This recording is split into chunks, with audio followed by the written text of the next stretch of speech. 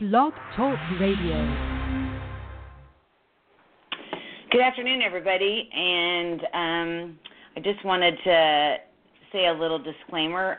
This is a great show, and I have my friend Michelle back on with us today, and we just really wanted to do a show. And I know I always have a little bit of fun, and I think there's always a little serious note with my shows, obviously, because I think we always try to dig deep with our shows, and we try to always learn, and I feel like we always want to learn with our shows, but especially with today's show, Michelle and I had a little discussion about things that we've talked about at conferences and even on the phone that Michelle and I have discussed, and I think this happens obviously in the general population, but with adoptees it's very prevalent, and there's a lot of physical and sexual abuse that goes on. Michelle and I are in no way professionals, but this is something that's near and dear that's happened to us, so we would like to address this. And so if you're listening, and this show could be triggering, so we want you guys to be aware of that. So, if, normally we're lighthearted and, we do have some, giggling moments, this is probably not going to be one of those shows. I mean, I'm sure we will, do some giggling, but, you might not want to listen to the show if this is going to be a triggering moment. So, but yeah, I want to introduce Michelle again. So thanks for joining me again today.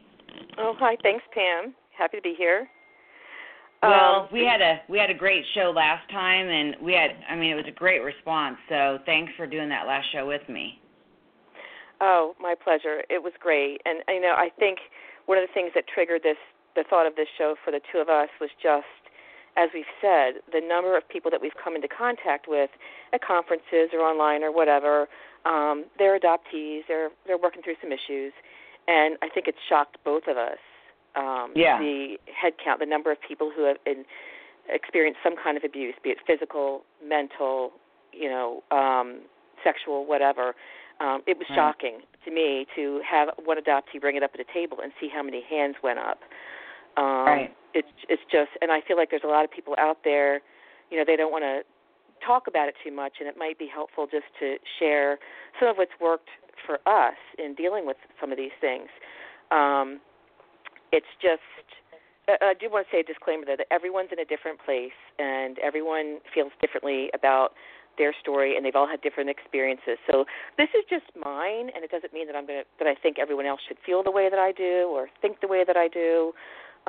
We just felt like someone should start speaking out about the fact it's like a double whammy because, especially in our generation, I don't know about your family, but when you're adopted and it's a secret and you're not supposed to talk about it, you can't process that in the first place. And you've got all of those, the feelings that come along with that, the shame and the pain of it, and issues that you might have around rejection or, triggers around guilt or feeling like you weren't good enough to keep, all of those things that go along with that. Then we've had abuse on top of that. It really it's hard. And in my family, my dad was just an alcoholic, and he had issues with rage. And, it was really tough because here you are feeling like if I step out of line, I might get sent back to another family because I don't know why the first one gave me away in the first place. And that was just me. And then, not really feeling like you can stand up too much for yourself in an environment that doesn't feel safe. Because along with the alcoholism, comes a lot of rage and yelling and name-calling and belittling and demeaning. And in my case, it went beyond that. I've talked, obviously, I don't know, he did not avail himself to the help that was available to him in terms of, trying to follow up with trying to get off the alcohol or get off the pills or whatever. He was a chemist, and I think he felt like his life had to look a certain way, and back when I was little, he was wearing his $2,000 suits around to work, and yet behind the scenes, it was really tough. And he would, okay, so what I was saying was he's been diagnosed sort of by professionals that I just talked to, one being a psychiatrist, who obviously can't diagnose him because he's not right there. But, the words like type of schizophrenia came up, or possibly, an untreated bipolar disorder came up. I know mental cruelty came up at one point, because he did, he was, and I'm just going to share, whatever, it's not my shame, I didn't do it. But, it was in my house, these seemed kind of minor, but we never knew when there would be an explosion or what would trigger it. There'd be an explosion, we wouldn't even know, what we do now. But things like our door had to be, all the doors in the house and all the drawers had to be either all the way open or all the way closed.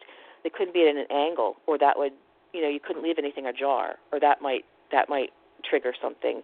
If we used the sink in the bathroom, we had to wipe everything down completely. There couldn't be any water spots on it or anything, or that would really, or that would trigger something. And one of the biggies was when I was in, I think I was in college. I don't even remember. I blocked out a lot of stuff. So I don't even remember where I was flying in from. He was picking me up from the airport, and at the time, I had just gotten stuck in like 3 elevators, and I take them all the time now. But there was a period of time when I was a little gun shy because I kept getting stuck. And when he picked me up, and we were walking back to the car, I said, I don't want to take the elevator. I want to take the stairs. And I didn't really want to talk about it because there were a lot of people around. And he just was like, I don't understand why you don't want to take the elevator, and got on and went up to the car, and I'm hoofing it up the steps, and I'm standing behind the car because I get up there. He got in the car, and I got up there, and I'm standing behind the car, and I know he had to see me because I was waiting for him to open the trunk. He just drove away. He left me at the airport. And I was a teenager, and I was like, he left me 45 minutes away from home.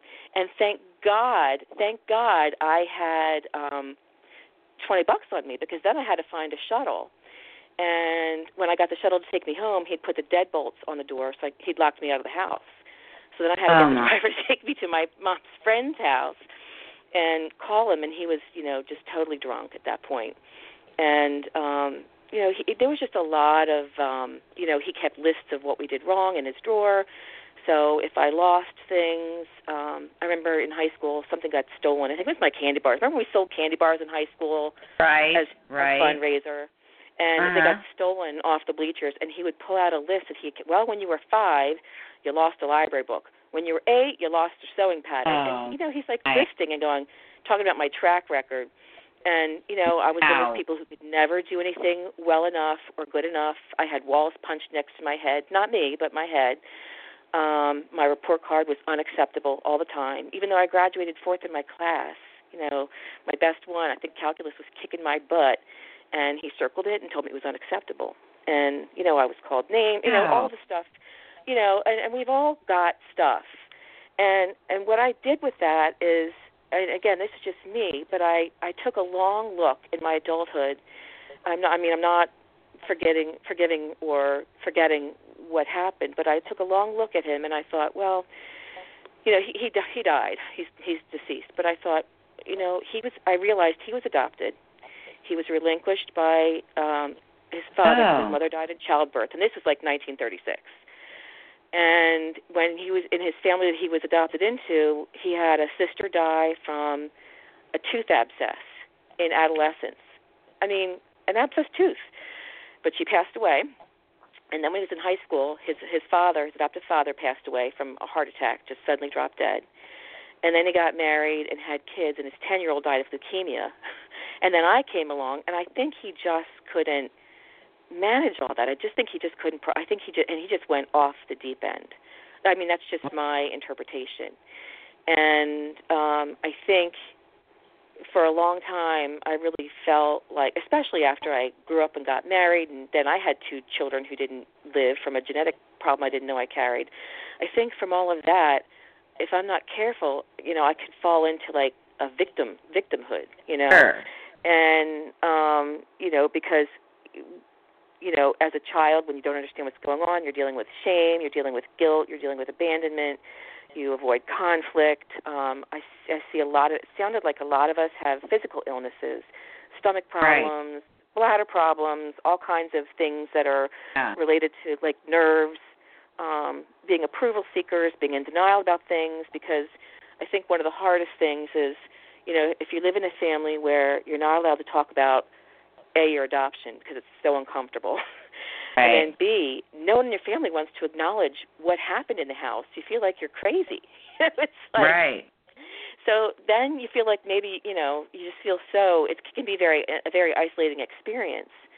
And so, we were talking about things that have worked for us, and to help us, I think acknowledgement and validation of what happened is very powerful.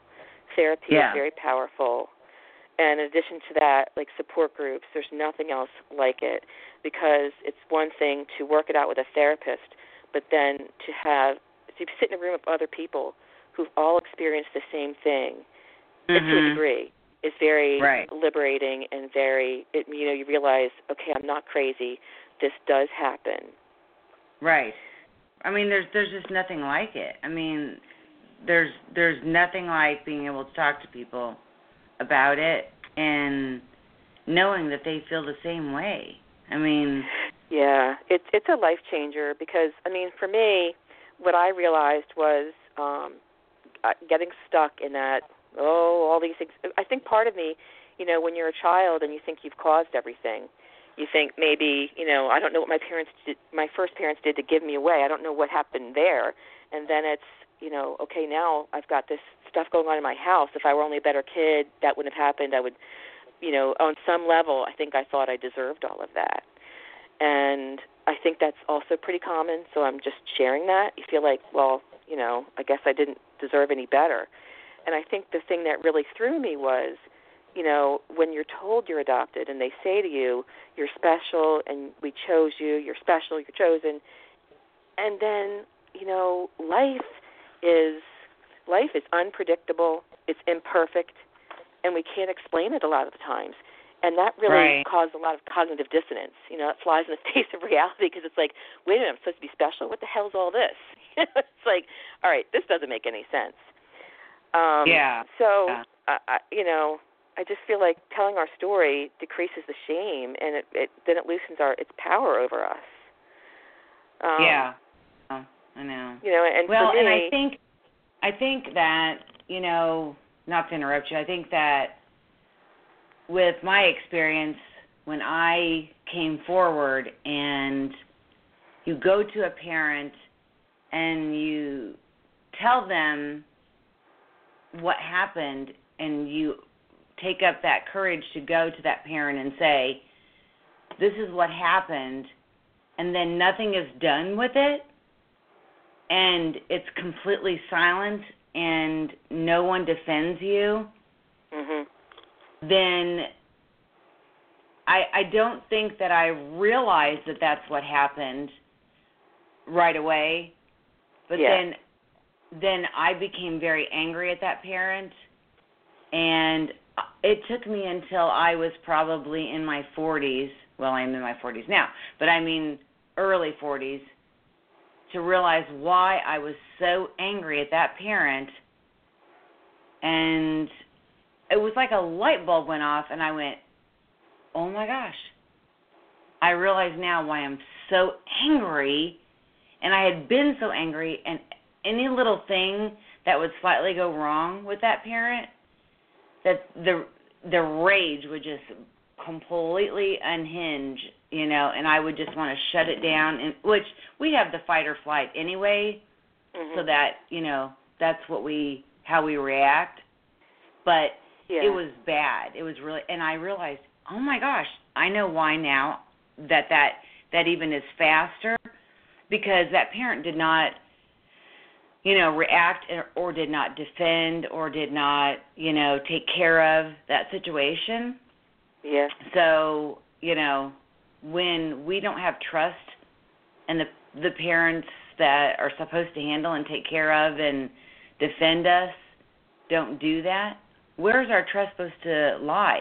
Because they are our protection. We're children. And when they don't, it's gone. Yeah, and if you're not told about your adoption right away, then it's like, all right, what else aren't you telling me? So the trust is already kind of broken. And then, then on top of it, things happening when you live in a house where you can't invite your friends over and you can't talk about what's going on in the house. It just compounds things. Yeah. But I finally came to the point later in life where I didn't realize I was doing it. And and this might be, everyone's in a different place. This is just where I am. So I'm not saying everyone needs to feel this way or should feel this way or anything. But I just decided that I was taking life kind of personally, and I've tried to turn around the way I look at it from like being a victim or broken, which wasn't working for me because it was holding me back in life professionally and in other ways, to just look at, like, I got hit by a lot of shrapnel. I just got hit by shrapnel. I had my birth mother's life sort of imploded at a point, and what happened to me, I had nothing to do personally with me, I don't think. And then, with my adoptive father, he just his life, for whatever reason, when I was about 5, he just really started going downhill. And I've tried to look at that as, I got hit by a lot of shrapnel, and I need to not let it's not going to go away. Nothing's going to change it, but I focus on self-care. I focus on, I read a lot of Brené Brown, like Own Your Own Story, and I've been working on rewriting it and just the power of interpretation. And, there's a lot you can, Pam Kroskie had an amazing article about the superpowers of adoptees on HuffPost, which was, I think I've read it like 5 times. It was really good. She's a marriage and family therapist. And I think, part of me thought, oh, well, I've gone to therapy for a couple of years. All's good now. It should be fine. And then I'd get frustrated when things would pop up and it wouldn't be fine. But I think I'm getting better now at just like, all right, it's there. Hello there. You're back again. Right. Go away now. Right. And just try to move on. And for me, it was almost like I felt like I chose to, for me, it felt like it almost wasn't a choice. Either I move on and try to look at any silver lining I could take out of it, or stay stuck in a place that wasn't productive and just wasn't beneficial to me, and that maybe the kindest thing I could do for myself, and the most loving thing I could do for myself, was to just say, this stuff, it all happened. Nothing's going to change it. It's probably not going to go away, but I'm going to look at the good. I'm going to try to find the good that came out of it, and just focus on, put my attention on other things. And when it comes back and haunts me and bugs me here and there, I'll deal with it again, and then I'll try to put my focus on other things. But it helps so much to have people to share it with. Well, I just feel like that, and I think you and I have talked about this, that we feel like we are, especially our generation, and I think there's a little less of this, obviously, as the generations move forward. I mean, it's getting to be less with these current generations, but especially our generation, we're a secret. So everything that happens to us just furthers the secret, So we are really good secret keepers because we are a secret. And I think, I'm not going to say the adoptee's name because I don't have the permission, but one of our friends, she had said that one day, and I had never thought of it that way. And I was like, you know what? There's some truth to that. There's some really big truth that we are a secret. So, I mean, I don't think everybody feels that way, and I don't think everybody is that way, but I think there's a majority of us feel that, we are still a secret. I mean, there's really, we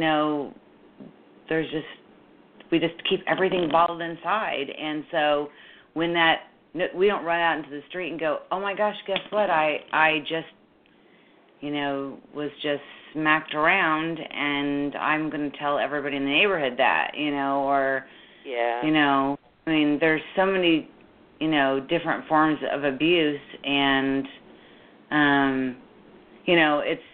it's just, it's horrible, and there's a child doesn't know, who to tell and how much to tell, and there's a lot of fear put into that child, to not tell, and they're told not to tell usually. Well, and I think the secrecy just breeds shame. Right. I think that's a big part of it. And I've just kind of decided, you know what, these things that were done to me, they're not my shame to carry around. Right. I didn't do it. Right. I know, and I worry, there's so many of us, like you said, I think I had attended a conference in Florida, and it was late, how most of us love to talk. I mean, sitting, on those couches and all of us just generally discussing, and I didn't ask the question, but, the question was posed, how many of you, had, experienced physical abuse, sexual abuse, mental, whatever, and the hands were raised, and it was every bit of almost 90%. And I mean, we were all really genuinely shocked. And I have no statistics to it, so I can't even say that that's the norm or not, but it's, to me, shocking. And I know you had said during, our IN, conference, kind of the similar thing, and that just completely throws me for a loop. So, I was shocked about people who, and they were sharing things that, it's just, it's a shock to see how prevalent it is. And I think that's, we were like, gosh, somebody needs to start talking about this, because it's hard. I mean, for me, I have to have my adoptee support group, but I also have to have an ACOA group for adult children of alcoholics, because they overlap so much. It's hard to tell. It's hard to figure out which to tie it back to sometimes, because there's a lot of overlap. And it was another thing that struck me in the Al-Anon meetings is that there are a huge number of people there who experience some of the same feelings, and I'm the only adoptee in the room. They might feel like, well, they were othered at home, or they people treated them like they were different, or they didn't fit in, or just a lot of. It's amazing how much commonality and overlap there is, but I find that those two supports are just really, they lift a weight. They're very helpful, and I have found it so helpful to listen to other adults share their story, because there's so much healing in that. And that's why I think we thought we would talk a little bit about, some of the things that we've observed and we've gone through, and how it affects you in terms of just, the self-esteem and your confidence and the conflict avoidance. And I think we mentioned yesterday trust and control and throwing up walls. Throwing up walls. Oh, yeah. I mean, well, first of all, it's taboo to talk about it. I mean, and you don't feel like you can say anything. I feel like that for the longest time, I had just completely lost myself. I mean, I didn't know who I was.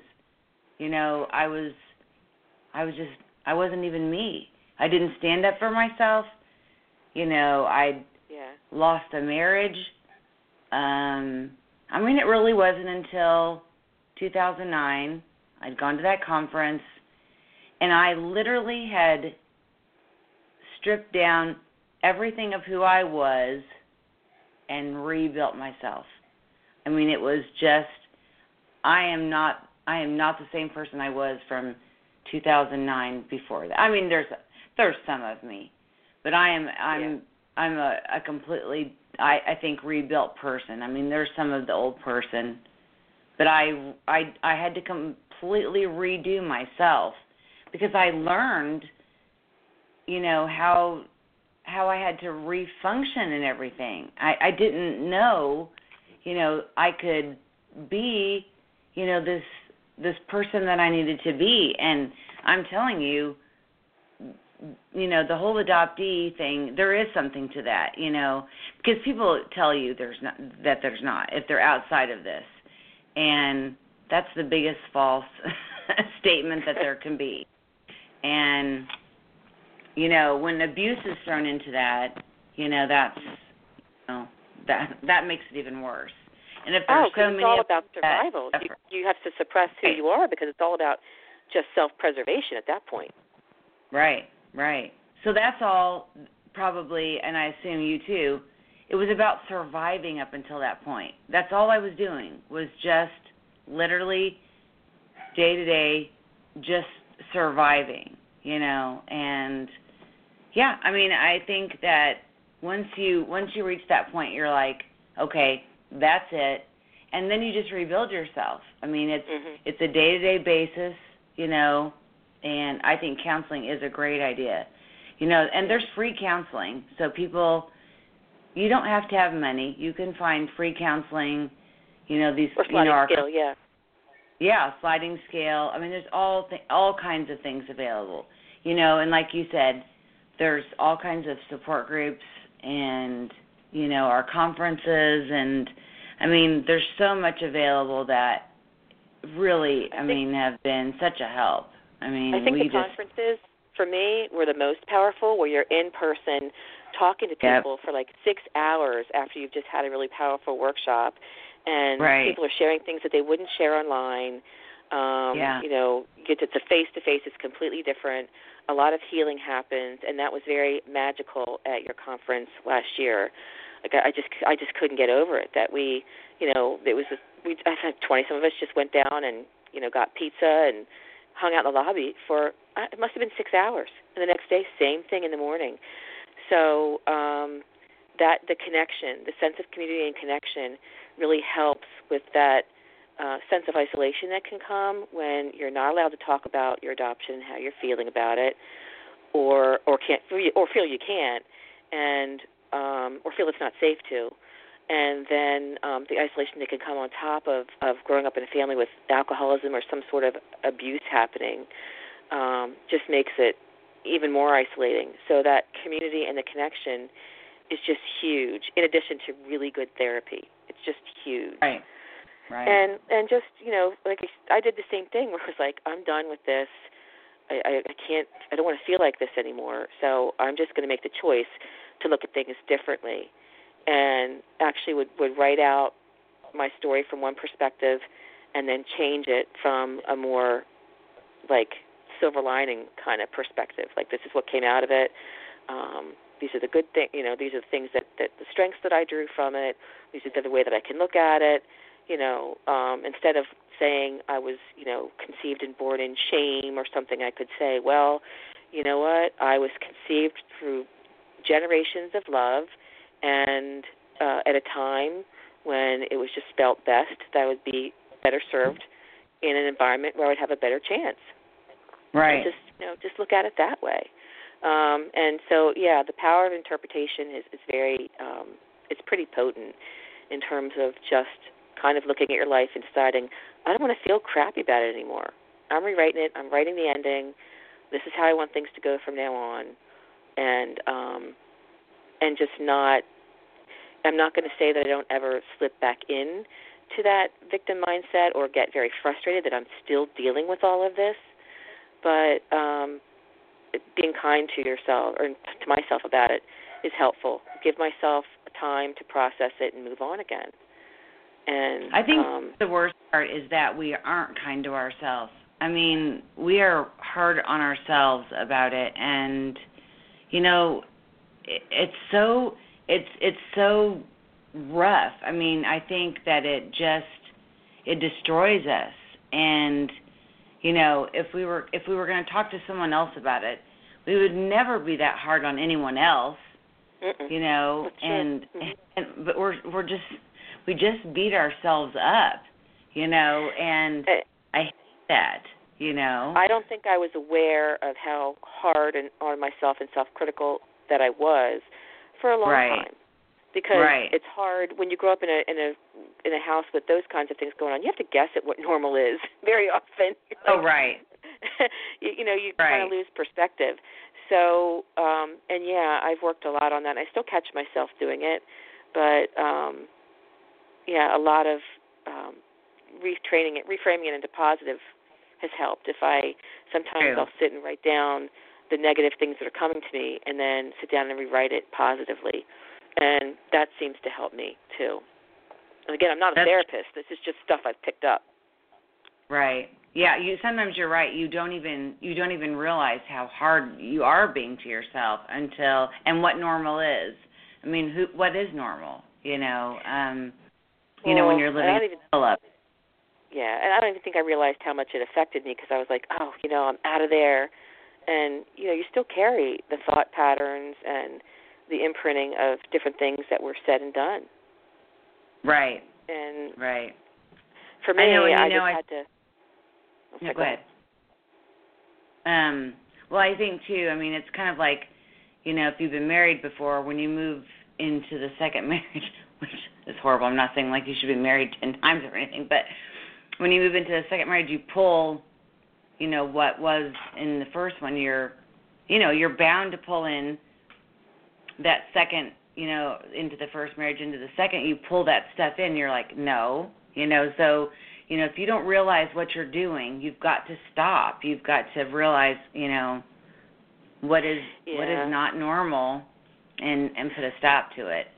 And one of the best things I ever did, thank God. Well, after the one of the silver linings is that when I went into therapy when my first one died, and then I stayed in therapy through the loss of the second child, and that was really good for me because then I thought. It really kind of cracked open my heart because at that point I think I'd shut a lot of emotions off and wasn't feeling too much. Before that happened. And then I think I just decided, like, I want to be a better parent. And I went to a lot of therapy just to feel like, what's a good parenting technique, what's not, because I would sometimes hear myself say something and go, crap, I don't want to be that kind of mom, when they were young. Right. And I'm talking like 2. And I think, okay, like, I put myself back in therapy because I thought I don't want to be that mom who says things that are just nasty. Right. And so that's one of the things that I think it's been a lot of work, but I've been pretty proud of, is that I feel like I really changed my parenting style around from what it might have been potentially, or what the possibility was, and just really stayed in touch with people who could keep me on the right track with my kids and my husband. Right. And I think that's the same way with being an adoptee. I mean, do we want to be better to ourselves, or do we want to, continue on this path of, beating ourselves up and not finding a solution? I know I don't. And that's and the solution why... is different for everyone. I mean, this is just what I do, but the solution and how people resolve things are so different and individual for each person, and the healing looks different for everybody. We know people who have gone through tremendous healing in like yoga therapy. People have gone through tremendous healing just being out in nature all the time. So it's different for everyone, but I think... And one of the things that really hit me at one of my first conferences, because as a child I would think, I must have deserved this. Like, God must be thinking I deserve all this, or thinking, in a child's mind, like, if I was just better, they wouldn't be like this, or if I'd been better, I wouldn't have been given away, or whatever. And as an adult, I'd look around at the other attendees and think, it never crossed my mind that any of them deserved it either. So why couldn't I give myself that same benefit? I would never look at one of them and think that they deserved any of that. Right. And they didn't. And exactly. Nobody deserves it. Nobody deserves it. That's a stupid thing to think, but that's where my child mind was. Well, and like you said, it isn't about that you have to go to a conference or you have to do this. But whatever it is, find your place. Find, if it is walking in nature, like you said, or if it is yoga, or, if it's, finding another adoptee friend that, has found her, calling and, can, discuss things with you and is a good support. Whatever that is, find it, because,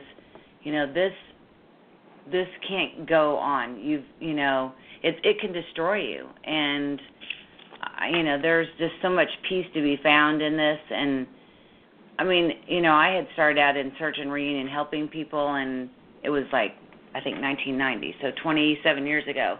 And albeit that was great, and I felt like it was a calling, it wasn't the solution to finding, peace, and, it didn't calm the waters of the underlying issue. I mean, it was great, and I'm so glad, I could, help my peeps, and it did do great things, because a lot of, my adoptee peeps, got their, families together. So I'm so glad I did it. But there was more to it, And we really have to look inside for that validation. We really have to look inside, and because, that approval seeking can be a killer for us, and feeling like we have to be a certain way, and it's a really strange place to be in, where you're thinking about nature nurture and thinking about, I'm expected to grow up this way with this level of expectations in this family.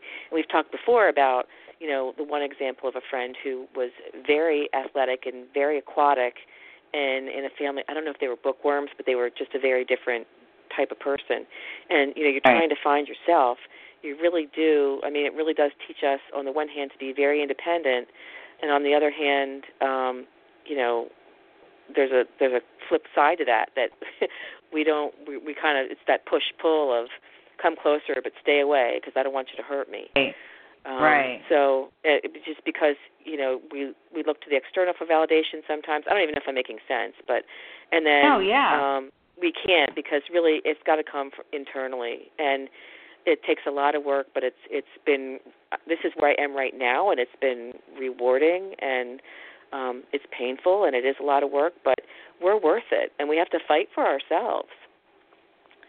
Well, and I think, I wonder sometimes, though, too, I know a lot of us have stuffed it, down. I think sometimes, for a long time, I didn't remember some of the things that had happened, that I had really, I think I'd forgotten a lot of it, and, I didn't want to remember it. And I think,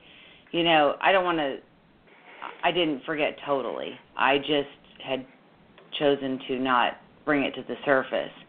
So I think that's safe for us, is to put it away, and I think you had talked about this, to compartmentalize it, and because we're trying to survive. It's a survival technique for us. And we have to take it out and show it the light of day, but then, put it in its place, I guess, in our lives. And that's what the hard thing is. It's like, what do I do with all of this? What do I do with all of this? And, as we said, the answer is different for everyone. But I think just having someone to walk through it with you, to acknowledge it, and to validate what happened is very powerful. Right. And to not feel like you're alone. Well, yeah, I mean, and I think, if once you've sat down and you've, kind of started to bring that to the, to the light, I think, you really, we need to be careful, because I don't want anyone to start, bringing all that to the light and then go, oh my gosh, what do I do with this? So, Sure. Be very careful and really, make sure you've got, some thoughts of, counseling and, like I said, some good resources. And, because you and I have been fortunate enough to, like we've said, go to counseling, and because, there's depression that goes along with it. There's anxiety that goes along with it. And because, I've had all of that, and it's been really tough. But I also know that we've had the conferences to go to, we've had each other to talk to, we've had other friends to talk to. You've done writing, I've done writing. I think keeping a journal is a good thing. That's been huge, yeah. Yeah, I don't think any of those are, for me, are one solid answer. I think all those things combined, have. But I think it's just a tragedy that of us have had to go through it. That's for sure. Whatever your version of self-care is, and just right. I've had to accept that I need a good bit of it, and that's okay. It's okay. Yep. I have to take care of myself. But yeah, I mean, we've got a lot of grit, and we've got a lot of resilience, and a lot of compassion, and a lot of empathy, and hopefully, I know I still struggle sometimes with putting up good boundaries. So I hope I'm getting better with that. But that's one thing that was hard for me to work on in that growing up in that house that I did. I think the hardest thing too, is making ourselves not go backwards, because I think it's, because it pulls you back in. I feel like that because we're kind of, I don't want to say we're stuck in that moment, but we leave it and we move forward, but that moment never quite ever leave. It does, and that's we what can you get want. Triggered. Yeah, exactly. We do get triggered, but that's where you build the strength up that you can move past it. But that's why you do get the the counseling and again the strength to go, okay, if that moment arises, because it's a huge thing to move past. And which I won't go into huge detail, but there was a huge moment where a big trigger was there, and you just go, oh my gosh, like, okay, can I handle it? And you do, and you move past it. But again, it's just one of those things where you think, oh, goodness. But we're, like you said, we've got a lot of grit. We're a strong set of people, and I don't know why it seems like we're more susceptible. I would like, you and I were talking about, someone doing a study on this, that, are adoptees, more susceptible, because like you said, we didn't technically, yes, there was foster care, but, my foster care was, not technically foster care. My parents immediately adopted me, so there was no technical foster care. But some of us did go into foster care for 3 months or 2 weeks, or, so some of us were in foster care for a year. So, some people did have that. But what is it that makes the adoptee population more susceptible to that? I would love for us to do, to find out more about that. Yeah, I heard that come up at the last conference, but by someone who felt like it just made her more susceptible to certain things that then she had to recover from. Right. So, yeah. I would love I know a lot of us are definitely going into the social work,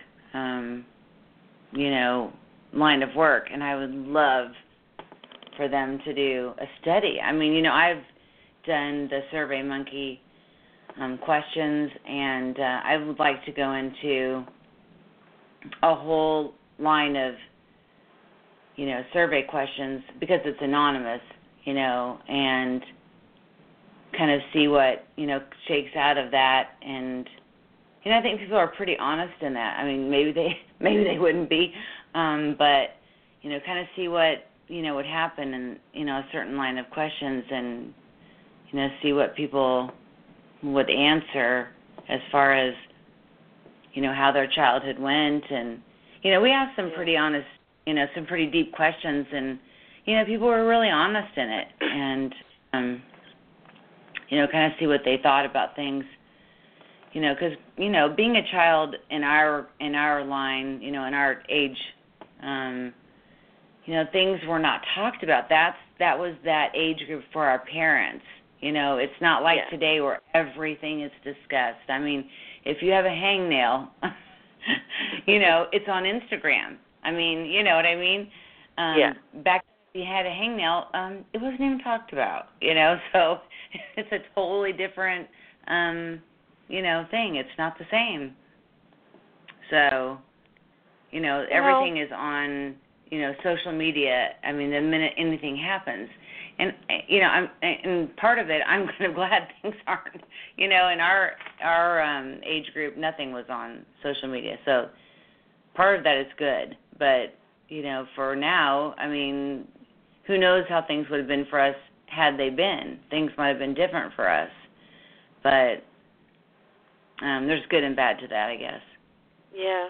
I just know, I can't spend any more energy wondering why, because as long as I'm breathing on this earth, there are a lot of things that I'm never going to have that answer to.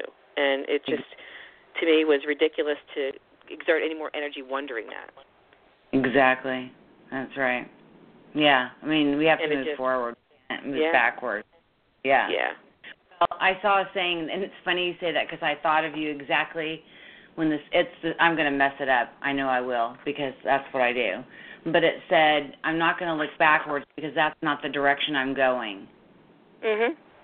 That's a great saying. I probably didn't say it right. That's close enough, right?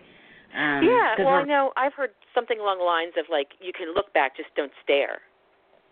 Well, that's great. Yeah, same thing. Yeah. We're not going backwards.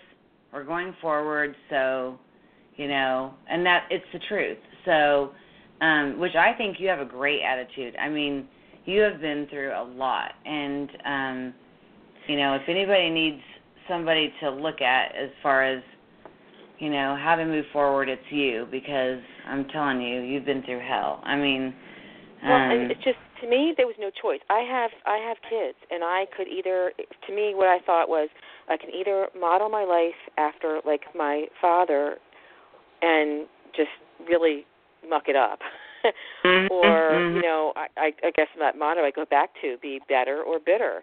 And I just go into therapy going, I don't want to be bitter. I have kids. They deserve a life without a bitter, angry mom. And that really was a huge impetus for me in just moving forward, because I felt like I can't do this to my children and have them put up with crazy mom.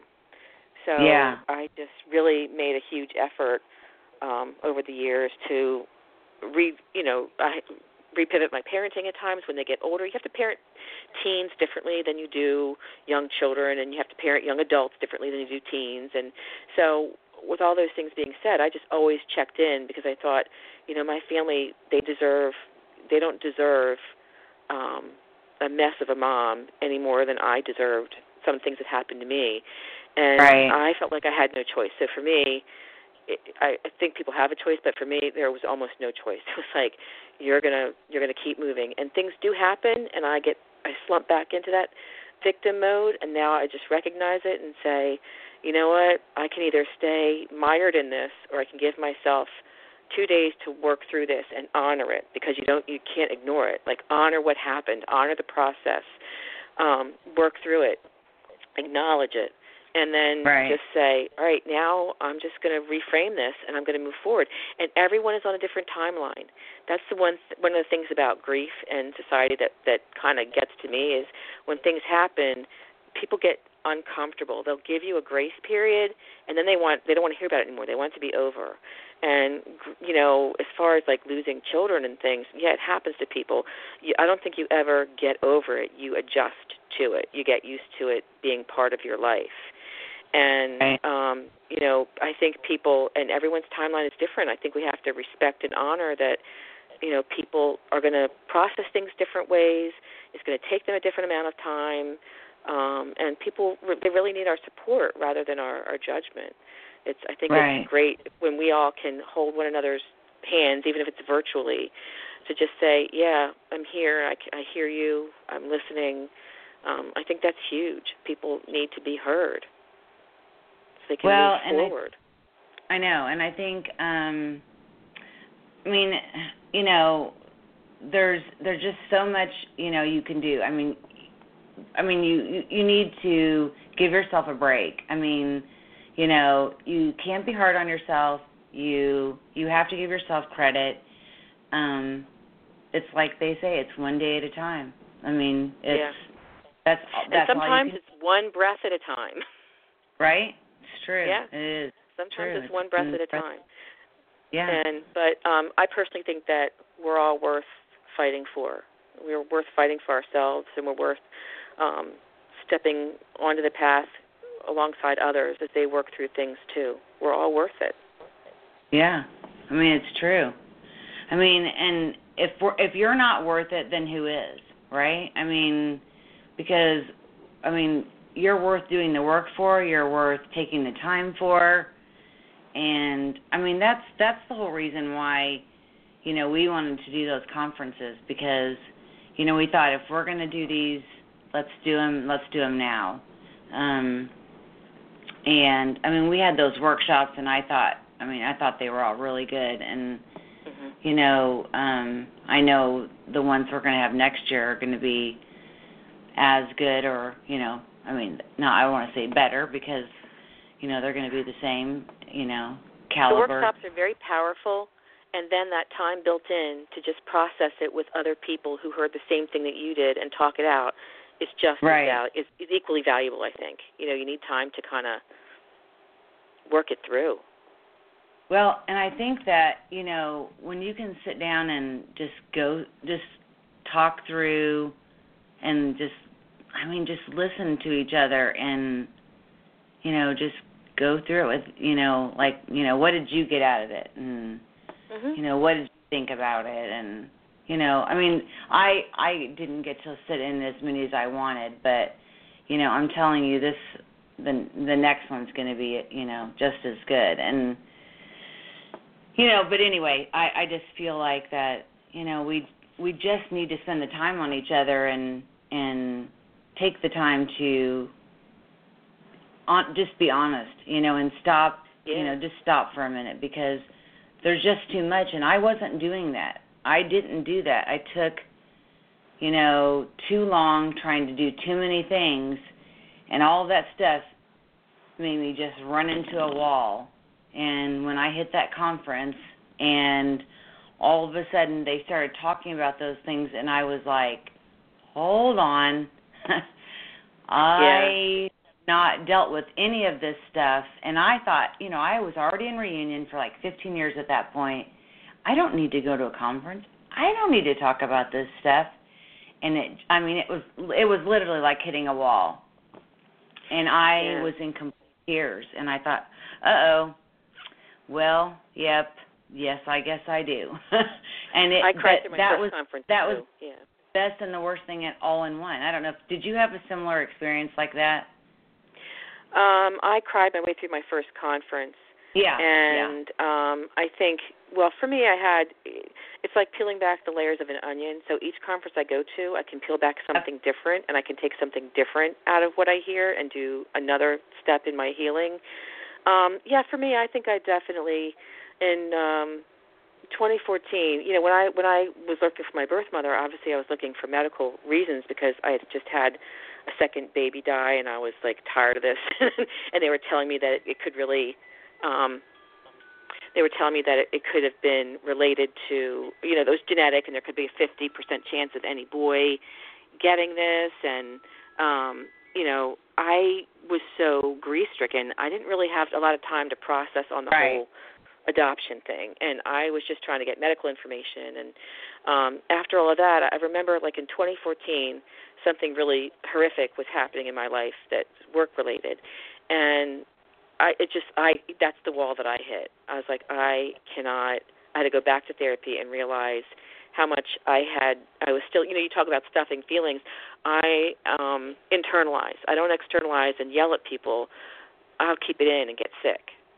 And I really had a very tough time in the summer of, I think it was 2014, and got some help again, because all of a sudden it was like, there's a lot of stuff I never dealt with. And it all hit me. And a lot of it was just around being who I thought other people needed me to be, and I was tired of the stress, and there was just a lot going on. And that trigger that I had in my life that was work-related really opened up a lot. So I was probably 46, maybe 46 or 47, yeah, and was just like, I can't, I got to stop and take stock. And I think I had a couple years of pretty accelerated, solid healing, because it was like, I got to move on. Like, I'm done with this. And I'll never be done with it, but I really made that commitment to work my way through it, and then when I can, try to focus on other things. And when it hits me, I give it the attention that it needs and be gentle with myself, and then I can, focus on other things. Right. Well, I mean, like you said, it's one of those just hit and miss moments. You just never know when it's gonna be there, and it's weird. You just don't know what. I mean, it's just there, and you just have to stop and kind of just deal with it. And I was talking to my husband about it, and he said, adoption's pretty much a 24/7 thing with you guys. And I thought, well, yeah, you know what it is, because we're pretty much adopted all the time. Yeah, well, it doesn't go away. I personally didn't want it to affect me like this. I didn't want to, I didn't want to have to deal with this all the time, and that was part of it, is just accepting, exactly. There are things in here that I didn't realize affected me. They're going to affect me. But I think, you and I both noticed how many people we're running into who have had these issues, and they're quiet about it because they don't know where to go or who to talk to about it. And it's really good of you to do this show so people know, hey, there's a whole bunch of us out there to support one another on the journey. I mean, we can't heal one another, but we can definitely, we're not therapists, but we can definitely be there for just to witness the journey and to help out and offer support and understanding, and to a degree, shared experience. Well, if you are listening, I know a few names. You can always email me. You can go to our website. I'll give it to you at the end of the show. Or you can, I'm sure, look in your phone book. I'm sure there's some people phone book. Well, that was like an old school name. What am I, 50 million years? You can Google. But I'm sure there's some people or somebody knows, someone. But yeah, I mean, there's definitely support groups around, and with our states that are opening the records, this is, there's reunions that are going to happen, and there's hopefully healing that's going to happen. But it's also going to open some wounds up that are going to need some healing too. So, with reunion doesn't always happen to just everything go, oh, okay, everything's great now. So well, and I never dealt really well with the secondary rejection from my adoptive father, because we were estranged for a while, and then when I went to try to make amends, he wasn't having any part of it, and he was very cold. And the thing is, he knew he was dying. I had no idea. He knew he was dying. So a month after I went and visited him, he passed away. And then I felt at least like I did my part in saying, what I needed to say in the most positive way that I could, and just try to, extend an olive branch. And he had no part of that. And he, disowned everybody in the will and sent his money elsewhere and left me as ashes out of spite. So, some of that was just hard to process. So, it does hit at different times in different ways. Well, I don't know how we did it. We've already gone through an hour. Thanks for coming on and talking to me. This has been great. So, guys, let me know if you guys love this show. Please, I hope it helps somebody. Reach out and email me and let me know that you loved it. You can go to our website, which is indianaadopteenetwork.org. You can email me. And don't forget, we've got our conference coming up next year. And, of course, Indiana's records open up next year. Thanks again for joining me. And, we'll do another show, I'm sure, because we can find another subject to talk about. It was a great show. I loved it. And, we'll do another one, and we'll find some great things to talk about. Hey, you guys, thanks for joining me again. And as you guys know, blue skies and green lights. Thanks again, Michelle. Thanks for being on. Okay, thanks, Pam. Okay, right. bye-bye. Bye.